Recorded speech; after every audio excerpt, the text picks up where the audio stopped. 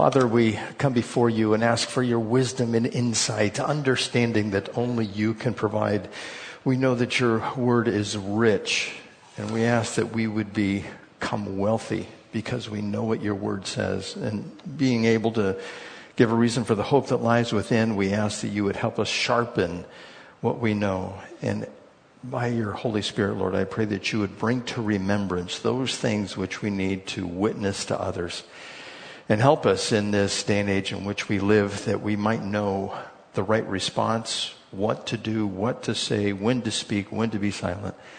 For you hold all wisdom in your hands. And we ask for just a little bit of it, Lord. And you promise to give it. So we thank you, Lord, for the word that you provide for us. We thank you for the fellowship. And we ask that you would bless both. In Jesus' name, amen.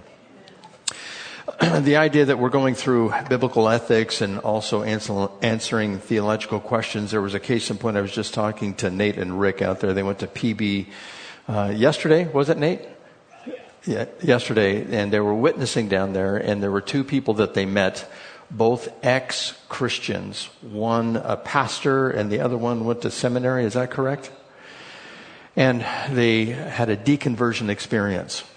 And they said they read the Bible, and that's why they decided not to be Christians anymore. And, they were telling me, I wanted to know some of the arguments, that they were making for that. They said one of them was, well, King David, because he committed adultery with Bathsheba, the child was the one who paid the price, and the child was taken. And that's why God is evil, and you can't trust him for what he did. And of course, you read other parts of Scripture. Which is better? The day of a man's death or the day of his birth? What does Scripture say? It's the day of his death. Because you miss out on more sin. You miss out on more corruption. And the child who dies as an infant is better than somebody who lives 90 years because they don't have to experience all the evil in this life. So if you read all of Scripture in context, the retort would be, it's better that the child went to heaven to be with God rather than be on this earth and commit all kinds of sin. It's just the understanding of Scriptures that you need to be able to give to people when you're going back and forth in a friendly conversation. Now that's why we're going through biblical ethics, is because this is down where J. Vernon McGee used to say, where the rubber meets the road. And by the way, he's still on KBRT radio. If you're interested in that, you can get that through a TuneIn app. Or listen to KBRT 740. I think it's out of Avalon still and a couple of other places. Anyhow, let's get back into the message. Now, as I did last week, it has always been my desire to transfer the teachings of the Bible into everyday life, to take the stories, proverbs, parables, and teachings of the Bible and make them applicable in our time and culture. I want to enable all of us to think biblically about everything we do and act in line with the Scriptures, even when it is extremely difficult. Now, I seek for myself and hope to impart to everyone else the ability to influence the world through the Word, which is the Bible. Now, to meet this goal, I started this series on biblical ethics.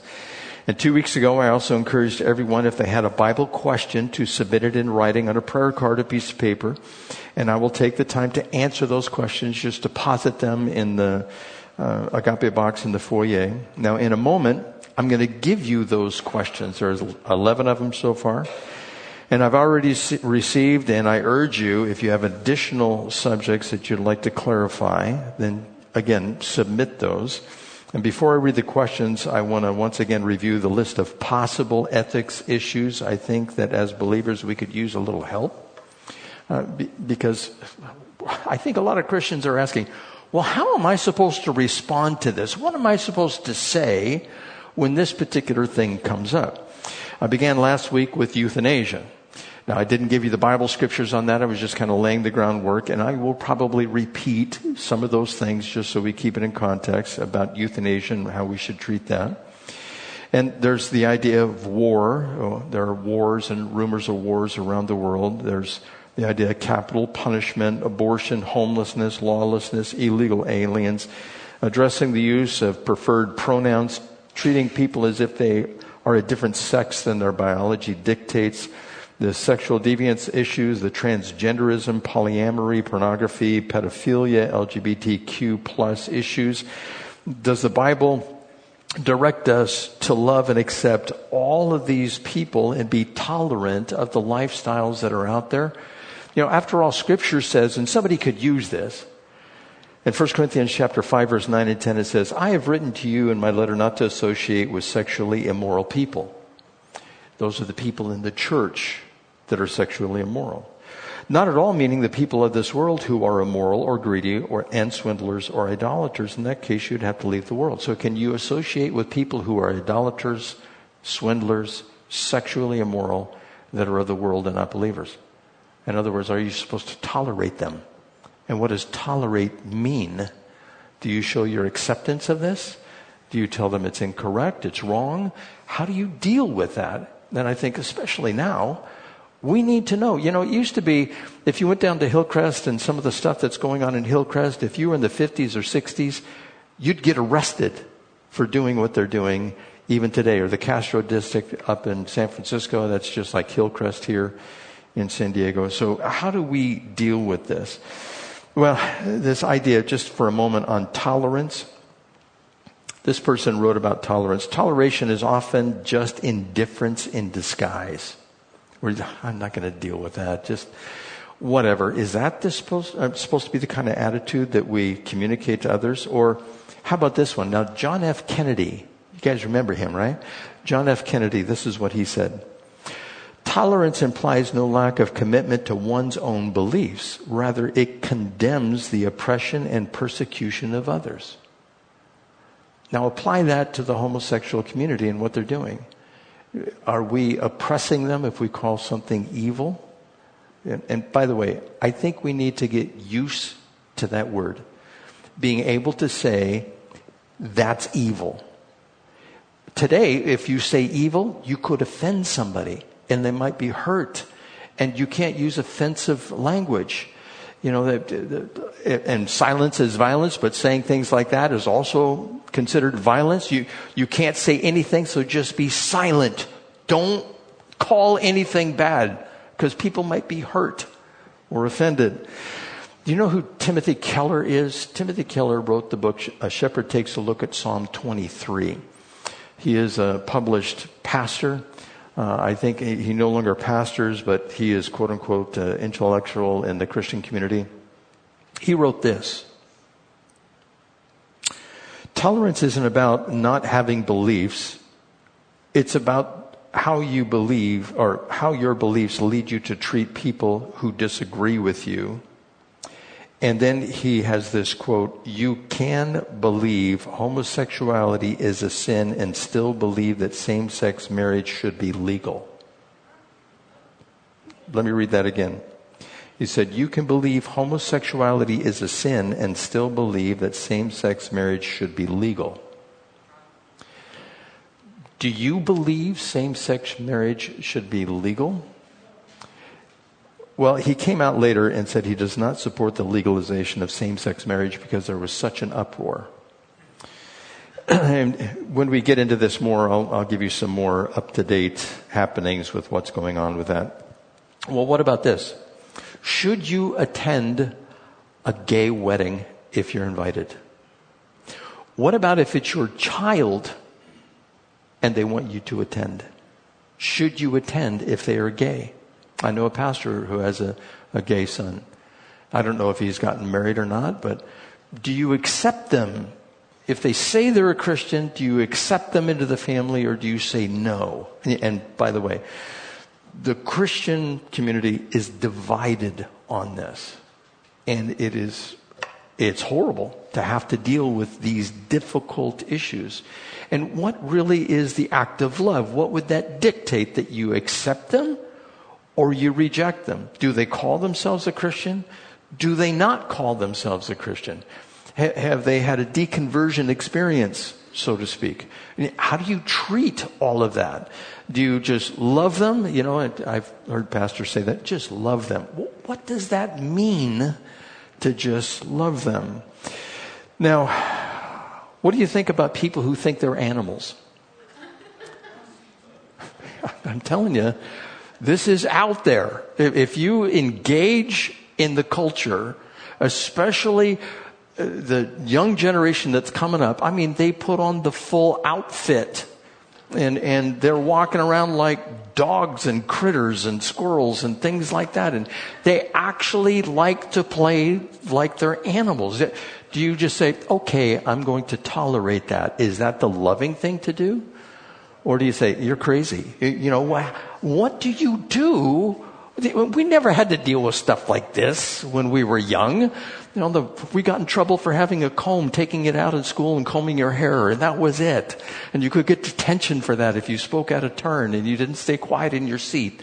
This is a whole new ball game for us, and we need to know how to deal with those people in our culture that have a propensity to get in these kind of behaviors. Should we adopt the language and attitude of leftist Marxists? Now, you should study up on Marxism and communism and capitalism. And if you're just knowledgeable about that, you'll be able to talk to people with a little bit of reasonableness. But the words that are out there now, do you use the word migrant or illegal alien?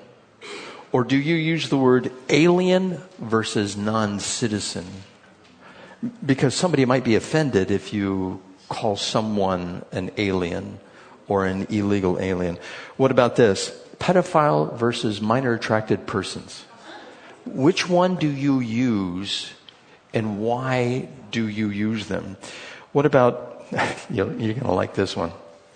An unpaid sex worker versus girlfriend or wife. Did you catch that? It's feminism coming in there. Or drag queen versus transvestite. Which one do you use in describing that and having a conversation? What about gender affirming care versus sterilization?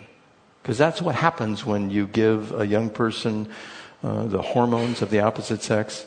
Normally it sterilizes them. They'll never have children after that. Do you think that's on purpose? You see, all of this stuff that's happening in our culture and the ramifications of that, I think that there are, what some leaders in the past, evil leaders, have said, there are useful idiots, and then there are those who know exactly what they're doing and why they're doing it, and it is evil. And we need to be able to stand up against evil and call evil what it is. That it is wrong, it is something to be avoided, it is something to be condemned.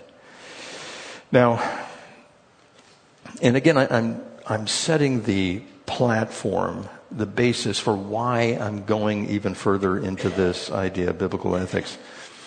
I was listening to a study this last week, and somebody was talking about where we are in our world and the globalization that's taken place, and it was a Christian from a Christian perspective. And they're talking about a possible trifecta that could be in our future. And they're talking about it in 2024, this year, that this could happen. And now, just imagine, not that it's going to happen, but just imagine. Are they talking about another pandemic called X, virus X or pandemic X? And they say, you know how many times worse it's supposed to be than the one we just had? They have a number. 20 times worse. And that's what's all over the media. It's going to be 20 times worse than what we went through with COVID. Well, imagine that. And then the world powers say, and there's also a climate emergency. And you put together those two things with China or Russia mount an attack. Like China. China, have you seen in the news that China is preparing to hack, and they have been practicing this, to hack our infrastructure systems in the United States, whether water or electricity or like trains, all of that. They're learning how to hack those systems. They're preparing for a future conflict if they're doing it, and the hackers outnumber the U.S. hackers, the white hat hackers, outnumber them 50-1 in China. Now put all three of those things together, and then China says, well, we're going to now attack Taiwan. What would we do as the United States? Would we go defend Taiwan, or would we say, no, we have enough problems here, And would the government be able to come in and shut us all down? Have you heard, it's either in the past or it's going to take place February 12th through 14th. There's going to be a meeting in Dubai where decisions are going to be made to hand over power, give emergency powers to the WHO organization. Where if there is a pandemic, they can come in and they can tell every country in the world what to do and how to conduct their business. They will tell you how much energy you can use, how much food you can consume, how much freedom you have to exercise, how much you can travel by car or plane. They will dictate how much you can spend on needs and luxuries. They could even go so far, and I've talked about this in the past, last year, maybe beginning of last year, how when Obama was the president, they passed a law that they could regulate your home garden, that they could come and confiscate your food in your garden. Because, by the way, and I just heard this last week, home gardening, I forget the percentage, but it's like 30% of global greenhouse gases can be attributed to home gardening. And so, therefore, it will be a crisis and they can come and take away any food that you have in your garden. And that's a law. It is actually H.R. 875 and S. 425, if you want to look those up. Okay, so you put all that together. How are you supposed to act as a Christian? Do you go along with it? Do you capitulate? Do you acquiesce and say, well, it's for everyone's good. Put that mask back on and don't go anywhere. Stay in your home. Don't use fossil fuels at all. We have a crisis here. The world is going to die. Are you going to say, okay? Or are you going to say no? Are you going to risk being arrested if the voice police, the thought police come along and say, you put too many things on your social media that make us think that you are a terrorist, a white terrorist or, a Hispanic terrorist, but you believe in MAGA or you believe in the Bible or you bought a Bible. And by the way, the FBI was monitoring how many people bought Bibles and how many people wrote MAGA in one of their social media accounts. They're keeping track of that. Guess who they're going to come after? If they're gathering that information, they're not doing it for benign purposes. They're doing it to use it in the future. Okay, so this is where we are in our culture. All of these things that I just gave you, it's time to say, boy, it's a great day in the neighborhood, isn't it? But we need to know how to respond to these things and do so as Christ would. Now, Christ, he went and he cleared the temple of the money changers, right? Is that what we do? Because he set that example. What? We're going to talk about that. Or do you just do nothing and say, they're of the world, like Paul, be tolerant of the people that are out there that are not part of the Christian community. So, a few more things. Should we submit to the DEI? Discriminatory practices, even if it means losing your job. For instance, if you're in a position of management and the management comes along and says, you have to discriminate based on the color of skin. You are in charge of this. You're in HR. You need to do this. But it goes against your Christian beliefs. Are you going to say no? Did you see where the FBI and the military are being adversely affected with the implementation of the DEI? There was one case I heard on the radio.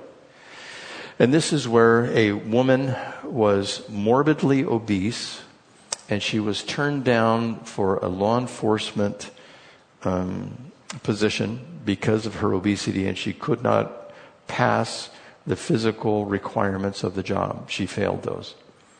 Went to the FBI and applied for a job, failed everything there, but they hired her because they needed a quota on skin color.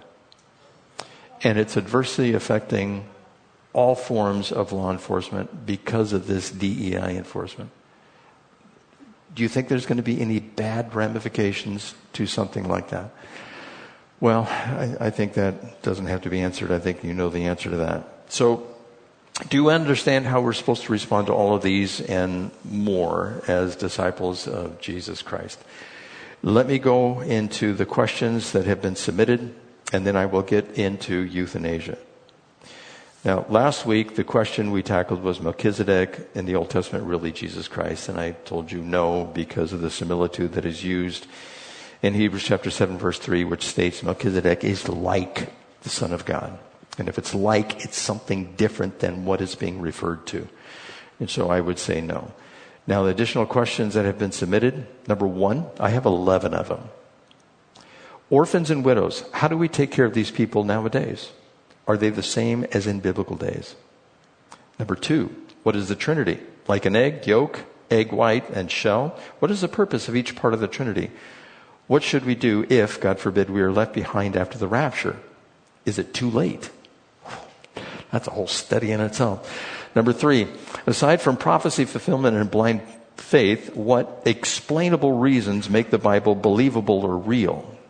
Number 4, the Bible will not seek revenge. Our Bible says not to seek revenge, but God has said to strike down some people. Why can't I now do the same, an eye for an eye? Do you think this might be hypocritical? Number 5, now this is a statement more than a question. I wonder why mental illness does not seem to be addressed in the Bible, only possession. We know that psychiatry is flawed due to its not recognizing the nature of sin. So that's a whole subject in and of itself.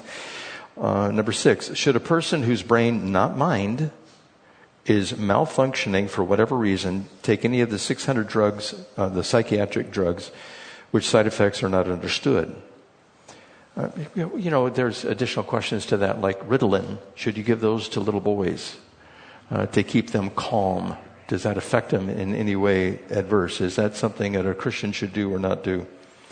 What about pain drugs? There are prescribed psychiatric drugs or pain medications, which sorcery in the Bible, it has nothing to do with worship of idols, but is taking prescription drugs part of sorcery. And sorcery is condemned in the Bible. Those who practice sorcery will not inherit the kingdom of God. I don't know if that's one of our cars out there that's going off. You might want to check your fob. Number 8. What is the gift of tongues? Small subject there. Number 9. How do you know what Matthew 24:4 is? How do you know that Matthew 24:4 is after the rapture, because it refers to the Jews and what they're going through? For example, wars, rumors of wars, nation rise against nation. It sounds like today. This has to do with the timing as it unfolds, the time leading up to the rapture, what it's going to be like during the rapture. How do you put that in an order where you can understand what's taking place? Some people would say wars and rumors of wars is after the rapture, not before. Earthquakes in various places, that type of thing, is that before the rapture, after the rapture? And they want an explanation on that. Number 10, how long was the time span of the 10 plagues in Exodus? Was it a year? Was it a month? Was it 6 months? How long did it take? Why should I care about rewards in the next life? I just want to get to heaven. I don't care about any rewards. Is that the view we're supposed to have? I just want to get to heaven. I don't care if I have a tricycle when I get up there. I just want to get to heaven. Is that how we're supposed to view the rewards that are waiting for us?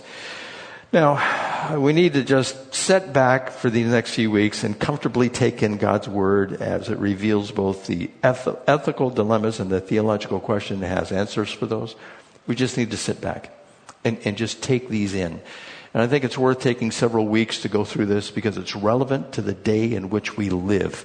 We simply don't want to learn Bible stories and truths and not apply them. We want to be able to apply them. Now, euthanasia.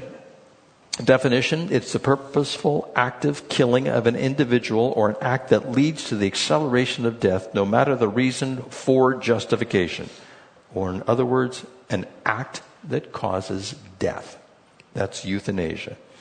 It is also known as mercy killing. It is employed, as it is believed, to relieve the suffering, whether perceived or real, in an individual who may or may not have a terminal illness. They may just simply be distraught or depressed. And the answer is increasingly becoming, well, just end it. If it's that bad, just go ahead and end it. Now, there is a scriptural story about purposely ending a life of an individual that was going to die anyway. Do you guys know what that story is? King Saul. If you have a Bible, turn to 1 Samuel chapter 31, in verse 1. I want to give you the whole story here about what's taking place, and we're going to go into 2 Samuel chapter 1. Now, 1 Samuel chapter 1 says, "Now the Philistines fought against Israel. The Israelites fled before them, and many fell slain on Mount Gilboa." Verse 2 of 1 Samuel chapter 31. "The Philistines pressed hard against Saul and his sons, and they killed his sons Jonathan, Abinadab, and Malchishua. The fighting grew fierce around Saul, and when the archers overtook him, they wounded him critically, so he was shot with an arrow. Saul said to his armor-bearer, 'Draw your sword and run me through, or these uncircumcised fellows will come and run me through and abuse me.' But his armor-bearer was terrified and would not do it. So Saul took his own sword and fell on it. So he was first shot with an arrow. His armor-bearer wouldn't kill him, so he takes his own sword and he falls on his own sword. When the armor-bearer saw that Saul was dead, he too fell on his sword and died with him. So Saul and his 3 sons and his armor-bearer and all his men died together that same day." Now there is more information here that we'll get to in 2 Samuel, but let's just keep reading. "When the Israelites," verse 7, "along the valley of those across the Jordan saw that the Israelite army had fled and that Saul and his sons had died, they abandoned their town and fled. And the Philistines came and occupied them. The next day, when the Philistines came to strip the dead, they found Saul and his 3 sons fallen on Mount Gilboa. They cut off his head and stripped off his armor, and they sent messengers throughout the land of the Philistines to proclaim the news in the temple of their idols and among their people. They put his armor in the temple of the Ashtoreths and fastened his body to the wall of Beth-shean." Now, since we didn't go to Israel, we would have gone to Beth-shean, and they would have showed you exactly where Saul was placed on a wall and his sons. Unfortunately, we weren't able to go there. They took down the bodies of Saul and his sons from the wall of Beth-shean and went to Jabesh, where they burned them, and they took their bones and buried them under a tamarisk tree at Jabesh, and they fasted 7 days. Now, some more additional information here in 2 Samuel chapter 1. It says in verse 1, "After the death of Saul, David returned from defeating the Amalekites and stayed in Ziklag 2 days. On the 3rd day, a man arrived from Saul's camp with his clothes torn and with dust on his head. When he came to David, he fell on the ground to pay him honor. 'Where have you come from?' David asked him. He answered, 'I have escaped from the Israelite camp.' 'What happened?' David asked. 'Tell me.' He said, 'The man fled from the battle. Many of them fell and died, and Saul and his son Jonathan are dead.' Then David said to the young man who brought him the report, 'How do you know that Saul and his son Jonathan are dead?'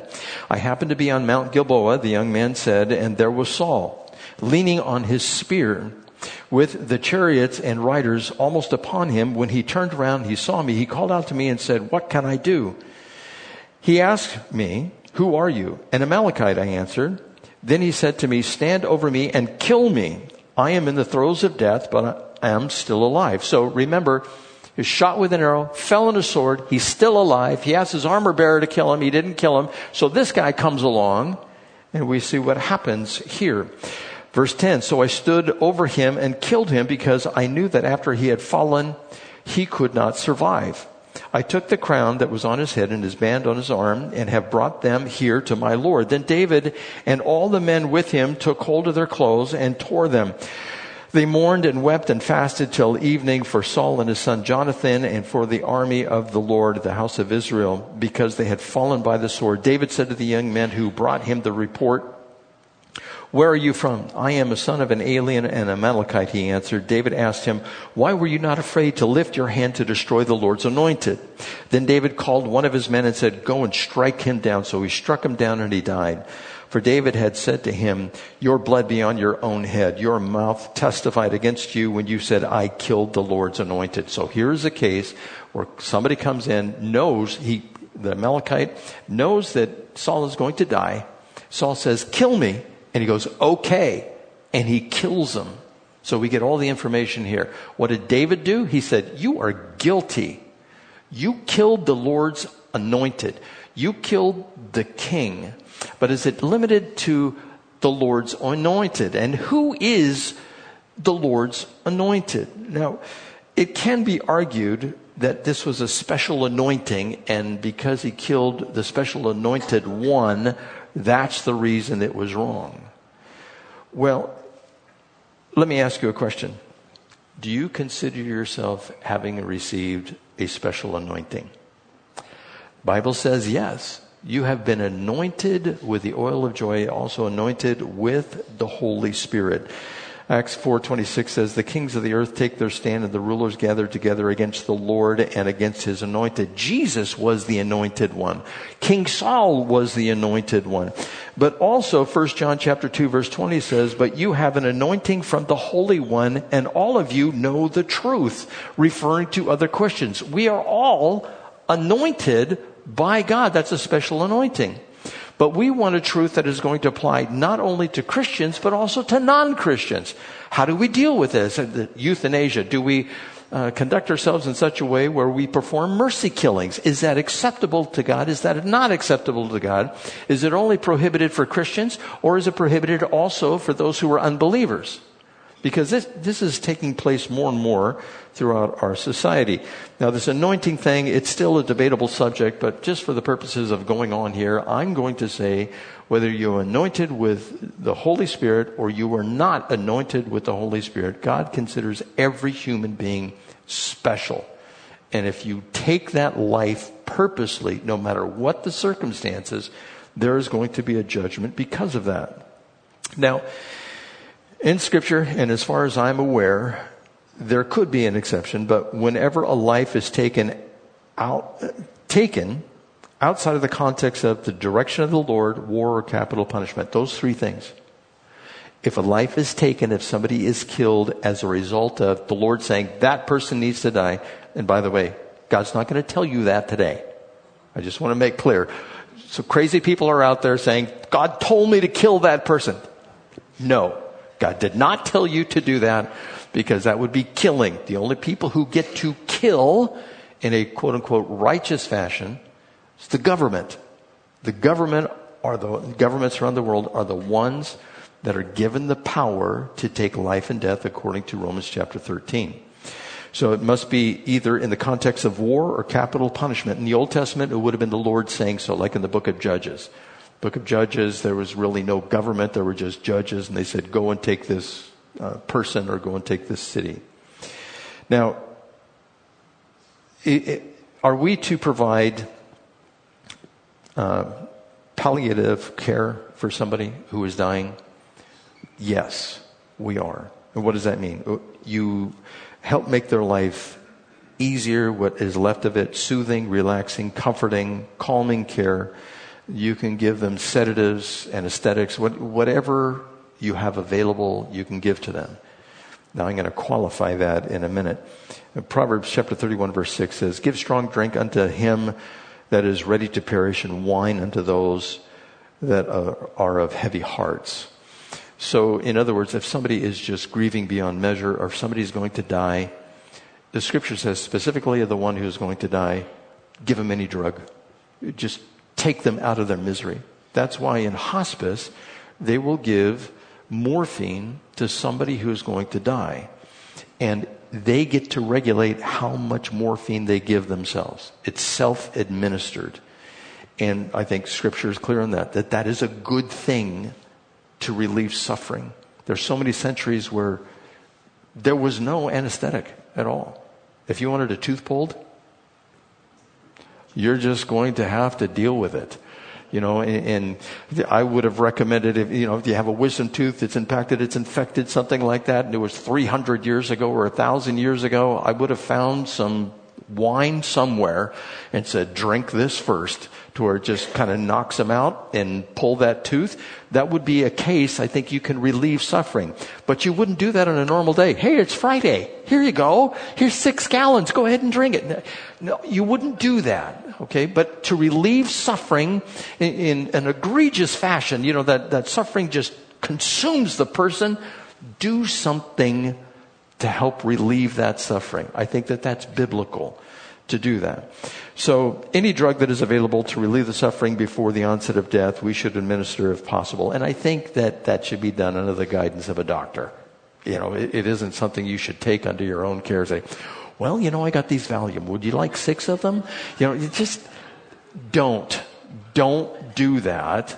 Talk to a doctor and see what the doctor says about administering some type of anesthetic for somebody who is dying. And they will give you information on how to do that.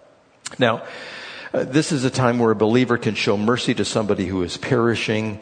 And if we actively, through the purposeful action, cause the death of an individual, that is called murder in Scripture. But if we passively, through the purposeful action, like withholding medical devices, allow the death of an individual to take place through natural processes, it is not a sin. We are doing what is right. Did you catch that? I want to make sure you understand that. Don't do anything to accelerate death. And actively. Do everything you can to allow the person to pass comfortably and let the natural processes take place. That is the difference between a mercy killing and euthanasia and just letting somebody pass on from this life. I will say this too, that people who are given the decision-making power over somebody's life in a hospital situation, I don't think that there are many things that rise above the anxiety level that somebody has to go through to make that decision. That is extremely difficult because you hold in the power of your hands the ability to let somebody die. And that is hard, especially since we know as believers what God considers life to be.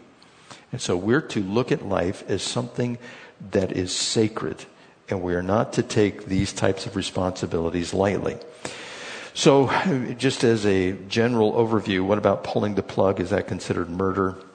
No, it allows an individual to die when what might otherwise sustain a body for an indefinite period of time while there is no brain function. Now, there's some caveats with this. But as stated previously, we do not possess the ability to keep the body functioning without the normal aid, or we do possess the ability to keep the body functioning without the normal aid of an intact functioning brain. We can keep that heart pumping, we can keep the pulmonary system going, and we can feed them and just continue that for years and years and years. And there are people like that. Now, for most of us who have to make this decision, as I said previously, it is probably the top anxiety producer in those individuals that have to make those types of choices. Removing external medical devices to keep a body alive when there is no discernible brain activity is a merciful thing to do.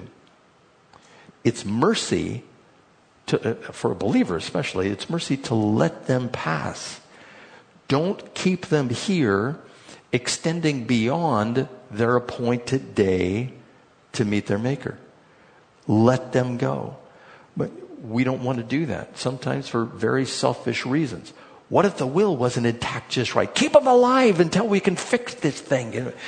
I mean, and by the way, that's a whole nother subject, how you deal with family going through the death of somebody who is older, a patriarch or a matriarch, and there are so many problems associated with that, and how do you deal with that? The blanket answer to that is, don't let money be your guide. Let God be your guide on that. What if you don't get anything out of it? Oh, well, you're not going to take it with you. Well, that's fine for you to say. It could have been $1 million. Okay, so you're out $1 million. You don't think God is able to take care of you in the midst of that? He is. But see, our flesh wants to get in the way of those things. Like, it's mine. Remember the Finding Nemo, the seagulls? Mine? That's what they did. No, everything is God's, and He gives us what we need. So getting back on track here. If life support is removed from a person and they keep on breathing and their heart keeps on pumping, God still wants them here. Now, how long might that last? Well, not sure. Should you make their lives comfortable as long as they are still alive? Yes. So I know I'm being redundant on some of this, but I just want to make sure you guys understand what we're supposed to do. Now there is, as I previously mentioned, a Code C. A Code C, they may have changed the name of it by now, but a Code C is withholding food and water and making the person expire, quote unquote, is what they're doing. I think that the justifications for withholding food and water for people who do that, they would say the quality of life has been degraded. It's a financial burden. It is a physical hardship for the family or the family member who is the caregiver. The insurance company will or will not cover the care. It's just plain inconvenient. And so they withhold food and water. I think it's immoral. I think it's wrong. I think it's evil to do that. Now, if you were to withhold food and water from somebody who was conscious, you would say that's torture.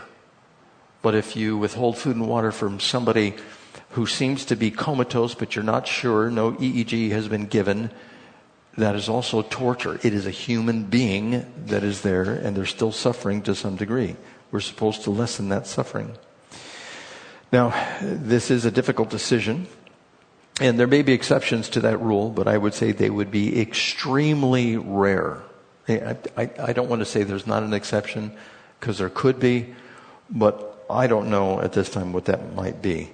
The bottom line is, I believe, according to the scriptures, we're never knowingly, actively supposed to bring about the death of an individual. Now, there is also a caveat I want to leave with you. If someone is hooked up to life support systems and a medical professional comes in and says there is little to no chance that your loved one, a spouse, a child, extended family member is going to recover, and the most wonderful thing that you could do is donate their organs. Now, this is something that is real and taking place, and I listened to a doctor talk about this. If they intend to do this before that person is taken off life support, that you should refuse to allow them to take the organs. Now, why? It's because the first thing I'd ask is, did you perform an EEG, which tells you if the brain is functioning? Or did they just come in, did a hospital administrator come in and say, we'd like to use the organs of your loved one to save somebody else's life? My first question would be, did you do an EEG? Do you know if the person has brain activity? Do you know if they're alive in there, but you're going to go take their organs? And some of the organs they want to take while the person is still hooked up to keep things fresh, so to speak. You don't know if that person, and there's slight chance it may be, but you don't know if that person is cognizant of what's going on. Have you ever heard the story about people in comas that know what's going on outside? What if you were in a coma and they said, well, you're not going to make it, and then they start opening you up? And one doctor said, this happens on a regular basis because there is such profit, tens of thousands of dollars in organ donations. And so people can be non-conscious, at least as far as we can tell, but they can be cognizant, and they can go under the knife and their organs be removed, and they surely will die. And that would be a case where you are killing the person actively if you do that.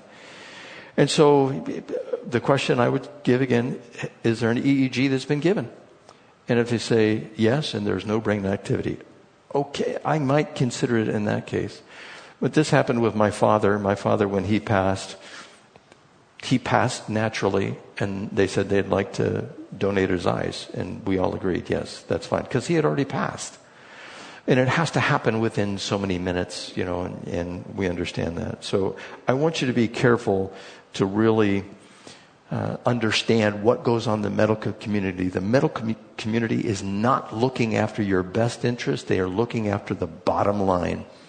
And they want to make sure they're making a profit. And any way that they can do that, they will do that. That's why the abortion industry is so tainted with evil. And these types of practices are evil. So to clarify, I am not a doctor. I don't pretend to be a doctor. It's just a moral determination. Take no proactive steps to purposely end a life, and always opt for the natural passing of a person you are making a decision for. The final thing is self-inflicted euthanasia. These people who come along, and I've known people who have done this. They've decided they have a terminal illness, and they're not going to eat or drink anymore. They're going to accelerate their own death. I think that is also sin, because you're taking your own life. For us, God has determined the day and the month of our death. And we can accelerate that. We know that the book of Ecclesiastes says, do not be over wicked or do not be a fool. Why die before your time? We can die before the appointed time. You are taking charge of your own life and death, and the Lord says, that is only my determination. And so if somebody says, I'm going to withhold food and water for myself, and I'm going to expire, I'm going to die, I would counsel them, don't. Because I believe that to be a sin in Scripture. That's self-murder is what that is. And the church historically has always been against suicide. Related question, well, does a person go to heaven if they commit suicide? Do they not? That's a whole nother subject on that. I don't think committing a sin sends you to hell, except the sin of not believing in Jesus Christ. That's the one that sends you to hell. Whether the person is saved or not that tries to do that, I'm going to leave that for God to decide. So that's closely related to euthanasia, which is assisted suicide. And now, would you take somebody to a cliff and say, okay, you asked me to drive you here so you could jump off? You would say, no, you can't do that. Well, would you drive somebody to a dignity with death building so that they could kill themselves? Would you do that? What about physician-assisted suicide? They call it PAD. That's where a doctor comes in, gives you a shot or a pill, says, take this and you'll end your life. Very common. I gave you a list of states that are doing that right now. Would you drive somebody to do that? Would you participate in that? Well, that's what they wanted. Isn't that the loving thing to do? Just have no part in assisting somebody that wants to kill themselves. Remember Jack Kevorkian, Dr. Death? He assisted in over 130 suicides because he wanted this at the forefront. He challenged prosecutors to prosecute him. He went to jail 7 or 8 years. They released him because he was also terminal. And he died. And that's what brought about this movement of euthanasia. 10:53. I was going to do one theological question. Number 1, orphans and widows. But that's going to have to wait till next week because we're going to receive communion this morning. Just a final word on euthanasia. It's difficult. It is the most, as I said previously, anxiety-producing act probably that we can get involved with. And we never want to have a part in accelerating the death of somebody. But let them, in comfort as much as is possible, go through the process of death naturally. That's what the Bible would tell us to do. And consider life sacred and nothing else. Let's pray. Father, we thank you for your word and how it gives us clear direction, and for the story of King Saul and what happened with that, and David and the Amalekite. That gives us some insight. And we know that there are other scriptures that would address this, Lord. And if we have additional questions, anyone who is here, I pray that you would meet those questions with answers. And Father, as we prepare to receive communion here, we consider your life precious and sacred. And yet you gave it up for us. May we do the same thing in regard to your life. May we always hold it as holy and something that is blessed, because you have given that life to us eternally. In Jesus' name, amen. Now what's going to happen is Kim is going to play a song. The ushers will come up and they'll turn off the middle lights, and then we'll go ahead and distribute the bread and the cup, and hold on to it until we can participate in receiving it together.